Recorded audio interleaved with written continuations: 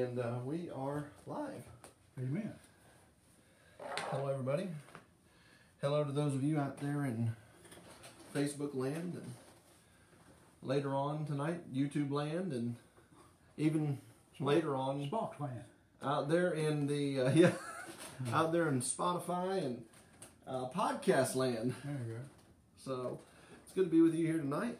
We're going to get started with a song, and then we'll dive right into our topics for the evening. All right, this one says "Amazing Love." Amen. You know what I forgot? What? I forgot something. When did we get your capo? No, you know what I forgot? Put a battery in that right there, and to plug it in. Yeah. Well, then how do we do that? Do we start over again? They generally say that hurts that. Now, this is just the portion where I plug this in. Formality. Formality. If you want to hear us, that is. If you're wondering, we are human. This is proof of it. All right. Now we're good. Now we're good. All right. Well, you know, who needs the blooper reel whenever you can have it live? Yeah, amen. So We know we don't claim perfection anyway. that's right.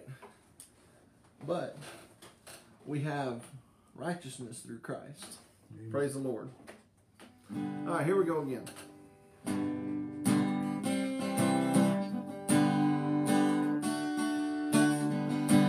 I'm forgiven because you were forsaken. I'm accepted. You were condemned. I'm lying well.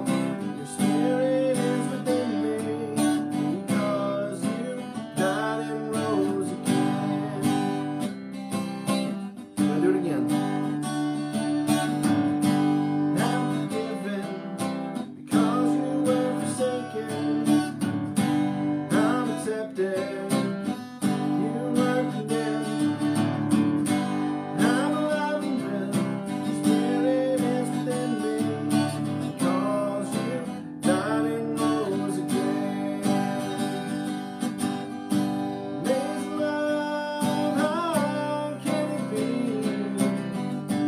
You, my King, would die for me.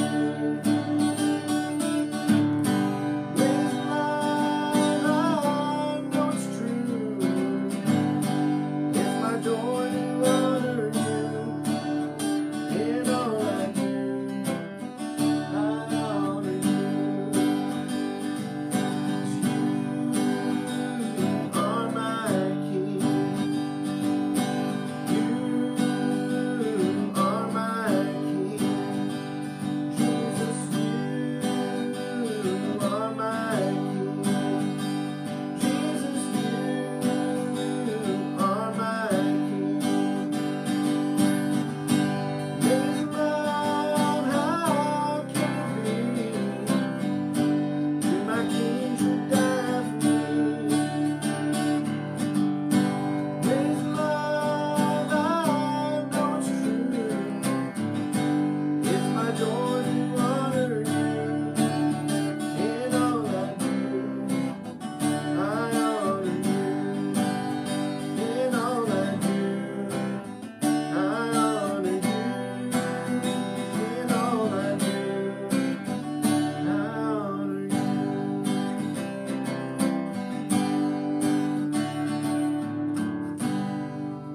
Amen. All right, well, tonight we have a special treat for you because typically we have one question, One question. and sometimes we break it apart and make it two questions so that it's a little easier to digest. Yeah. However, tonight we have three questions, Yeah. and so we're going to jump right in and do our best to answer all three of these. And continue to remember, after tonight, you'll see again on our Facebook page a post that says if you have any questions or a topic you would like the roundtable to cover, please comment on it. Yeah. Let us know. Let us know. Or if you know somebody who doesn't do Facebook but they would like to still send in their question, you can send an email to lbcroundtable@gmail.com. That's right. Brother, what are we looking at tonight? Sister Amy had a question that many people have faced during the death of a loved one. Mhm. Should they be buried? or cremated, or does it even matter? And if they choose cremation, is it biblical? And there are a lot of facts around about cremation, and brother, I'm not the most qualified to answer the question, to be honest with you. I know there's nothing in the Bible about it, but Brother Kyle, you've had 10 years experience in the funeral home and in the cremation business. So would you like to share some of that experience with us? Certainly, and like you said, there are many good facts about cremation. In fact, cremation is a way to memorialize your loved one, and the sense that their remains can be present with you in the desired container or containers that you've selected. One can also carry the remains of their loved one and spread it out over their favorite fishing place, golf course, tree, etc. Whatever it was that they like to do. But you know, more often than not, price is the determining factor on whether or not people go with cremation. And bro, that's because an average funeral, and we're talking, whenever I say average funeral, I'm talking church, preacher, embalming, casket, the whole kit and caboodle will run you somewhere around $11,000, and that's on the low end. I mean, we once had a casket, and yes, I said a casket that sold for $20,000. Solid cherry with brass fittings. Just to rot up in the grave. Well, I said all that, though, to say this. The average price for cremation without any fancy container is about $995. Yeah. $995. That's a huge difference. And, you know, you can buy a good urn just as good as you can get from any of the local funeral homes or anywhere on Amazon for $100 anymore. You can buy anything on Amazon. So now to answer the question, though, that was asked, is cremation biblical? Well, I'm here to tell you tonight that there is no place in the Bible that forbids cremation. Well, that makes perfect sense to me. Mm-hmm. For instance, many of the victims of the terrorist attack on the Twin Towers were vaporized and never found. Mm-hmm. And that wasn't any fault of their own, so it wouldn't be just for them to hold, for the Bible, for God to hold them responsible if there was some kind of scripture forbidding it. Mm-hmm.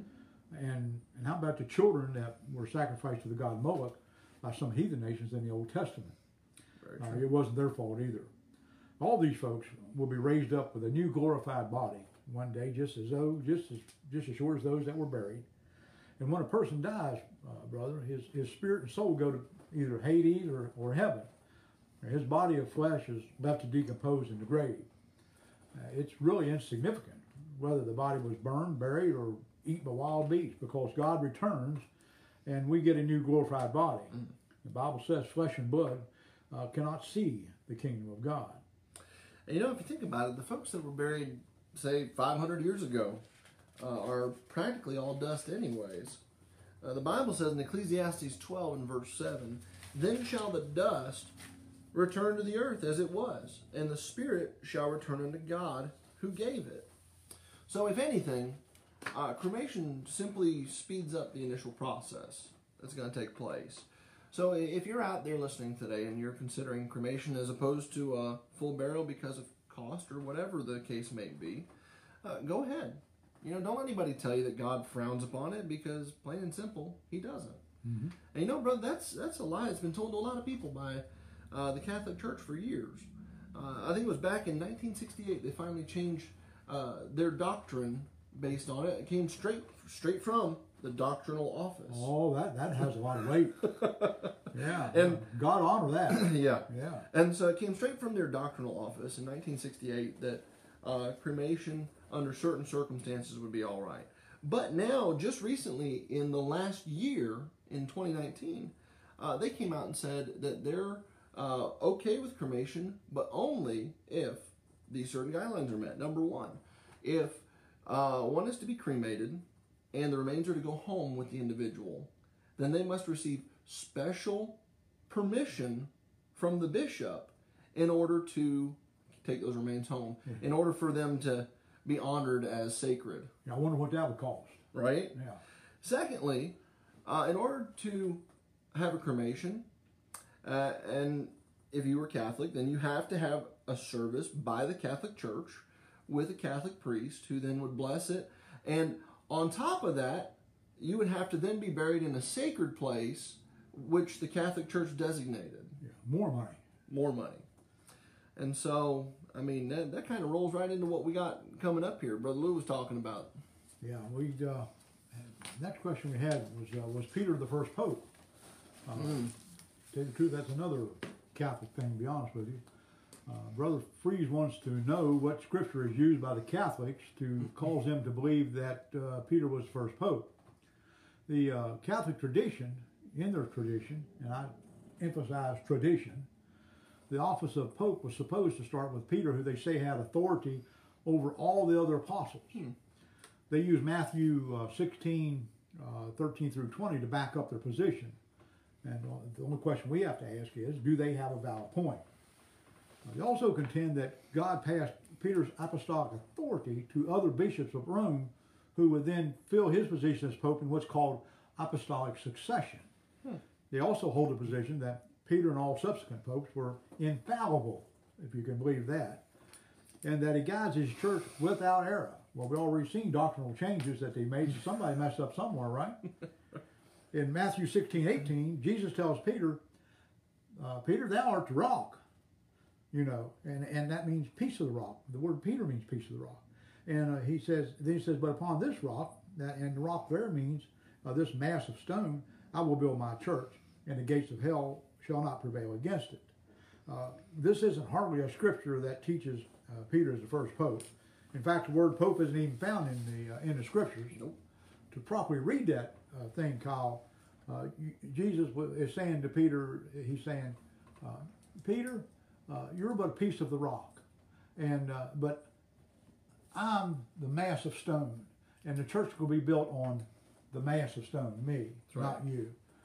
Jesus is the mass. Now, Peter's but a piece of the rock. And, you know, you turn to Ephesians chapter 2, verses 19 and 20, Paul backs that up to what he wrote to the church in Ephesus. He says, now therefore you are no more strangers and foreigners, but fellow citizens with the saints in the household of God, and are built upon the foundation of the apostles, of which Peter was one of 12, and prophets, Jesus Christ himself being the chief cornerstone. Mm-hmm. Now, the cornerstone was always the first stone laid in the building. Everything else went to the cornerstone. Right. The foundation would follow that. And then after the foundation, then the rest of the congregation would be built upon it. As far as Peter being infallible and in authority over other disciples, man, that has to be a stretch. I mean, even for a Catholic, you know, to believe that. He denied Christ not once but 3 times. Mm-hmm. When Christ was crucified, Peter told the others, I'd go fishing. He has returned to his original profession. As far as he was concerned, it was over with. You know. And then on the Mount of Transfiguration, where Peter, James, and John went up with Jesus, he wanted to stay, not build a church. Well, in fact, if you read that a little bit closer, he wanted to build a shrine to Jesus, to Moses, and to Elijah, and just stay there and worship. Yeah. And God pretty much had to say, Peter, shut up and listen. I think God told Peter that a lot. You know that? Paul said in Galatians chapter 2, verse 11, that when Peter came to Antioch, that he withstood him to his face because he was to be blamed. That doesn't sound like Peter was infallible to me. No. The Bible says, for all his sin come short of the glory of God. And that would include Peter and all other men of the earth, and also the Catholics who have called themselves a pope, or call a pope to rule over them. Now, for the last part of that question, did Peter have authority over the other apostles? Not hardly. You know, in 1 Peter 5, 1 through 5, we see where Peter encourages the elders in the church and says, who I am also elder. Now, that's not putting himself over them. That's making himself, identifies himself with them. He goes on to say in verse 1 that he is also a partaker of the glory that shall be revealed. And again, he's putting himself among the elders and not over them. In verse 3 of that section, he says, neither as being Lord over God's heritage. I mean, he says that, but being examples to the flock. Acts 15, chapter 15, verses 1 through 23, if you read that section, we find Peter was consulting with the other apostles and elders concerning the Gentiles and the church. He didn't have any authority over them, but was consulting with them about what to do about the problem. At the conclusion, it was the church that ultimately decided the issue along with the elders and the apostles, not Peter by himself. Verse 22 says, Then it pleased it the apostles and the elders with the whole church to send chosen men of their own company to Antioch with Paul. Clearly, it was the church at Jerusalem that made the final decision and not Peter. So, brother, the answer to whether Peter was the first pope is pretty clear. That's a big no. Yeah. And Peter never claimed any special title or role, and he didn't have authority over the entire church. In fact, as history dictates, I think the only time he may have been in Rome was when he was crucified upside down for the cause of Christ. Other than that, there's no historical record of him ever going to Rome and transferring this apostolic divine power or whatever it was to any episcopate that was there in Rome. And not to mention, a pope was to be unwed and not to be married. That's right. Well, they big on that one. That's right. Yeah. And now, Jesus came to visit Peter at his house, and it was to heal his mother-in-law. I mean, we all know how you get a mother-in-law. Yeah, whoops. Hey, now, I love my mother-in-law. Well, me too. The church is the ultimate authority, and not any one man. Right. Including the Pope and brother, including the pastor. The church is over the pastor. In fact, Peter himself points to Jesus Christ as a shepherd and bishop of your soul. He doesn't point to himself or any other pastor for that. Even pastors are under shepherds, under the authority of Christ to keep watch over the flock. The church is Christ's church, and he alone is the authority or the head, and not the Pope. In fact, the whole Pope thing is another Catholic thing that has absolutely no biblical basis whatsoever.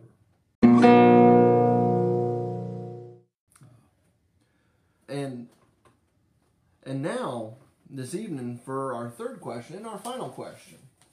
And this was asked by Sister Laura. Said, why is Israel still looking for the Messiah? It's still a sad situation, really. Basically, Israel was and still is looking for a political Messiah. But Jesus brought to them a spiritual one. And I thank God he did that. He brought redemption of sins to not only Israel, but to the world. Isaiah 52 and 53 prophesied of a suffering Messiah that the Jews apparently ignored. Unfortunately, they're still ignoring Jesus simply because he didn't fulfill all the Bible prophecies when he was here the first time. They ignore the fact that he will fulfill the few that are left when he comes again in the second advent of Christ. As Isaiah chapter 52 and verse 14 says, as many were astonished at thee, his visage was so marred more than any man, and his form more than the sons of men. Kyle, he was marred by the cross, where he paid the price for Israel's sin and all men, and now his own has rejected him. And that's a sad day for Israel and Jesus. Brother, it's a sad day for everyone who's rejected his sacrifice. And you know that next verse, verse 15 says, so shall he sprinkle many nations. The kings shall shut their mouths at him. For that which had not been told them shall they see, and that which they had not heard shall they consider. Jesus, when he shed his blood on the cross at Calvary, it was for the whole world. It was shed for every nation, every man, and for everyone, whosoever will. And it said that, they're going to shut their mouths at him. He's going to silence the kings. They're not going to be able to, they're going to try, but they're not going to be able to dispute it because it's going to come to pass, and there's nothing they can do about it. That's right. Whenever you look at the next chapter, and starting in verse 2, it gives us a description of the coming Messiah at this time, when Isaiah was writing. He said, he hath no form nor comeliness, and when we see him, there is no beauty that we should desire him. I mean, he wasn't some, Olympian or some, Fabio kind of fella. He was an average Joe, if you will. And of course, we know he was far above average because he was God and man. I guess the idea is if you run into him in the street, just like everybody else, you look like everybody else. That's right. And the Bible says in 1 John 3:2 that when he shall appear, we shall be like him, for we shall see him as he is. So, brother, when Jesus returns, he'll be carrying with him the only thing in heaven made by mortal man, and that is the marks in his hands and in his feet and in his side. And Israel will know when they see him, this is the same Jesus. This is the same Jesus whom we crucified. Yeah, they'll be haunted with that one. You know, I remember them. If I remember right, brother, that at the cross, at the crucifixion, when Pilate says that he washed his hands of this blood of this innocent man, that they say, "Let his blood be on us," and maybe us and our children. I'm not sure, but man, wow, I wouldn't. What a statement! Oh, what a dumb statement! You know, Israel 53:3 says that he is despised and rejected of men. That he was a man of sorrows and acquainted with grief. His sorrow and grief was because of his love for us. That's right. He died for the sins of the world, and now Israel has rejected both his love and his sacrifice. He now weeps for them because he has given all to them, and now they are hell bound without him. Verse 4 goes on to say that he has borne our griefs and carried our sorrows. And brothers, the burden he carried wasn't his own, but instead it was our griefs and sorrows. And he carried them to the cross, and they were crucified with him. Yeah. Just like, amen. Man, just like that old song. I just got cold chills. My sin, oh the bliss of that glorious thought. Not in part, but the whole is nailed to his cross, and I bear it no more. Amen. Praise the Lord, Amen. oh my soul. He was resurrected, then sin stayed in the grave. That's right. Amen. Isaiah 53:5 says that he was wounded for our transgressions, he was bruised for our iniquity. Kyle, sin's ugly. Oh yeah. And when he took our transgression, there was nothing pretty about what it done to him. No, not at all. In fact, Isaiah 53:6 says our iniquities were laid on him. And brother, I can't help but whenever I think of that, Jesus rode in on the foal of an ass, it said, on a donkey. Yeah. And such a humble presence there. And to think that he was brought so low and so humbled when he took our sins, that just as he was sat upon that donkey, our sin was laid across his back, and he carries it now. Is Isaiah 53:7. It says that he was oppressed and he was afflicted. Said he was brought as a lamb to the slaughter. And even though innocent, they crucified him. And all the time that the Jews, that he was being crucified, the Jews were yelling, "Crucify him," unaware that Jesus was their deliverer. Man. Isaiah 53:8 said he was cut out of the land of the living. And now think about that for a moment. We know that in death, that meant he would have been cut off from the land of the living. But even just before that, you remember Jesus cried, "Eli, Eli, lama sabachthani," which is to say, my God, why hast thou forsaken me?" And for that moment in time, Jesus was as alone as any person ever had or ever would be. Yeah. Isaiah 53:9 says that he made his grave with the wicked, unlike the kings and priests before him. You know, thank God he didn't stay there long. That's right. None of these things fit the idea in the mind of the Jew concerning the Messiah of a king priest who would deliver them out of their bondage to Rome. Whenever you think about it, brother, Israel is still looking for a Messiah to come and to deliver them from her enemies forever. And what they don't realize is that Jesus came and gave them much more than that. He gave them, he delivered them from their sins, and yet they mocked him, they spit on him, they beat him. Yeah. Israel still, to this day, believes that the Messiah will usher in a future age of perfection with peace and recognition of God, where all the hate and the suffering and the disease is completely ended. Well, they look for a Messiah that will be priest and king. They're looking for a warrior and a conqueror. And that's what they were looking for when he first came. They're still looking. Jesus fulfilled none of these requirements when he came the first time. Israel remained under bondage until 1949 when they broke free and once again became a nation. To the Jew of Jesus' day, this would automatically disqualify him to be the Messiah, and they still wait. You know, the Jews today take Isaiah 53 that we just read and take that prophecy of a suffering Messiah, and they say that that describes Israel during their exile days, and not a single person who delivers them. So, for Israel, this prophecy will only be fulfilled when the Jewish people are redeemed and the Gentile nations, which, by the way, in case you're curious who that is, and they say Gentile nations, if you ain't a Jew, use a Gentile. So, and all those nations that for many years have persecuted them, have caused them constant suffering and death, are going to take responsibility for those actions. You know, Israel will indeed get their Messiah, and all the things they're still waiting for will be fulfilled. Israel will ultimately be fully restored as a nation. I mean, they're a nation now, but they don't have all the land God gave them yet. But they will have. They'll inhabit all the land that God has given them.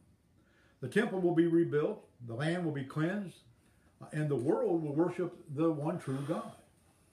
You know, brother, many of those prophecies have already been fulfilled by Jesus when he was here the first time. Yeah. But all of them will be fulfilled when he comes the second time.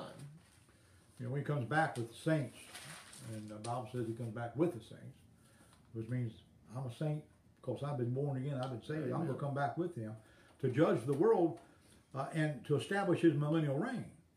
Israel will get their 1,000 years of peace and prosperity just like God promised. Satan will be cast into the bottomless pit. He'll be shut up and sealed for 1,000 years while Israel enjoys their peace. This is the time spoken of in the books of Ezekiel and Isaiah. What Israel doesn't know and refuses to believe is that the Messiah they're looking for is the same Jesus they crucified 2,000 years ago. Wow. You know, Zechariah 12:10 says, "And I will pour upon the house of David and upon the inhabitants of Jerusalem." And it's saying that it's going to pour out the spirit of grace and of supplication, and they shall look upon me whom they have pierced. But now the interesting thing about that scripture, brothers, whenever you take it to the Hebrew, they didn't have any way to really translate it into English. Why? Because when you read it in the Hebrew, it actually says, they will look upon the whom they have pierced. And whenever you look into that, I don't know how many people here are familiar with Hebrew and the alphabet and whatnot. Most of us are probably more familiar with the Greek alphabet, especially if you ever went to college. Yeah. But the Hebrew alphabet starts with Aleph and ends with Tav. And just like the Greek alphabet starts with Alpha and ends with Omega. Well, here, that word, the whom in Hebrew, is spelt Aleph Tav. Whoa. So it's like saying they will look upon the first and the last whom they have pierced. Maybe one person qualified for that. That's right. So this is clearly Zechariah talking about Jesus. They will look upon the whom, the first and the last whom they have pierced. Well, you know, folks, sometimes what you're looking for is the wrong thing, or it's the wrong time, or it's in the wrong place. And after a while, if it's passed down, especially if it's passed down from generation to generation, it becomes tradition. And the truth is lost until it's found again. Israel looked for a political Messiah, which became tradition. When the Messiah, Jesus, came as a spiritual Messiah, the Jews didn't recognize him. Sometimes you're looking for something and it's right underneath your nose. My wife was looking for nutmeg today. And I went through all them shelves and it was right there. Right there. And sometimes you just look for something and you just stumble over it. And such was the case with Israel and their Messiah. When Jesus comes again, they'll recognize him and they'll be cut to the heart because they rejected him and they wasted 2,000 years. Folks, don't you do the same thing. Jesus died for the sins of the world. And he paid for your sins as well. But you must accept his gift of salvation for yourself. Every tub sits on its own bottom. We call that accepting Christ as your personal Savior. The Bible calls it being born again. You can accept Christ as payment for your sin right now, and you can be born again spiritually. Simply admit that you're a sinner and repent or turn away from your sinful ways. Then ask Jesus to come into your heart. And that, brother, is your inner man. That's down in your spirit. He'll do that. He'll come into your inner man or down in your spirit, and he'll save your soul. If you've been convicted of your sin by the Holy Spirit and repented, Jesus will come into your heart and save your soul if you ask him. And that's guaranteed. Brother, you got a song for us?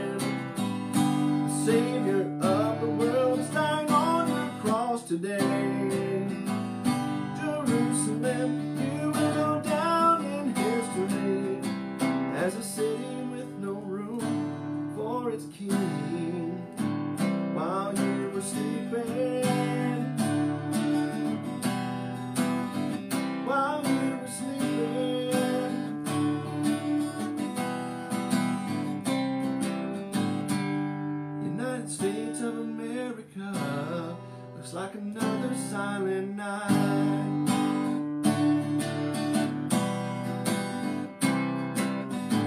As we sung to sleep, my philosophies said trees and killed children.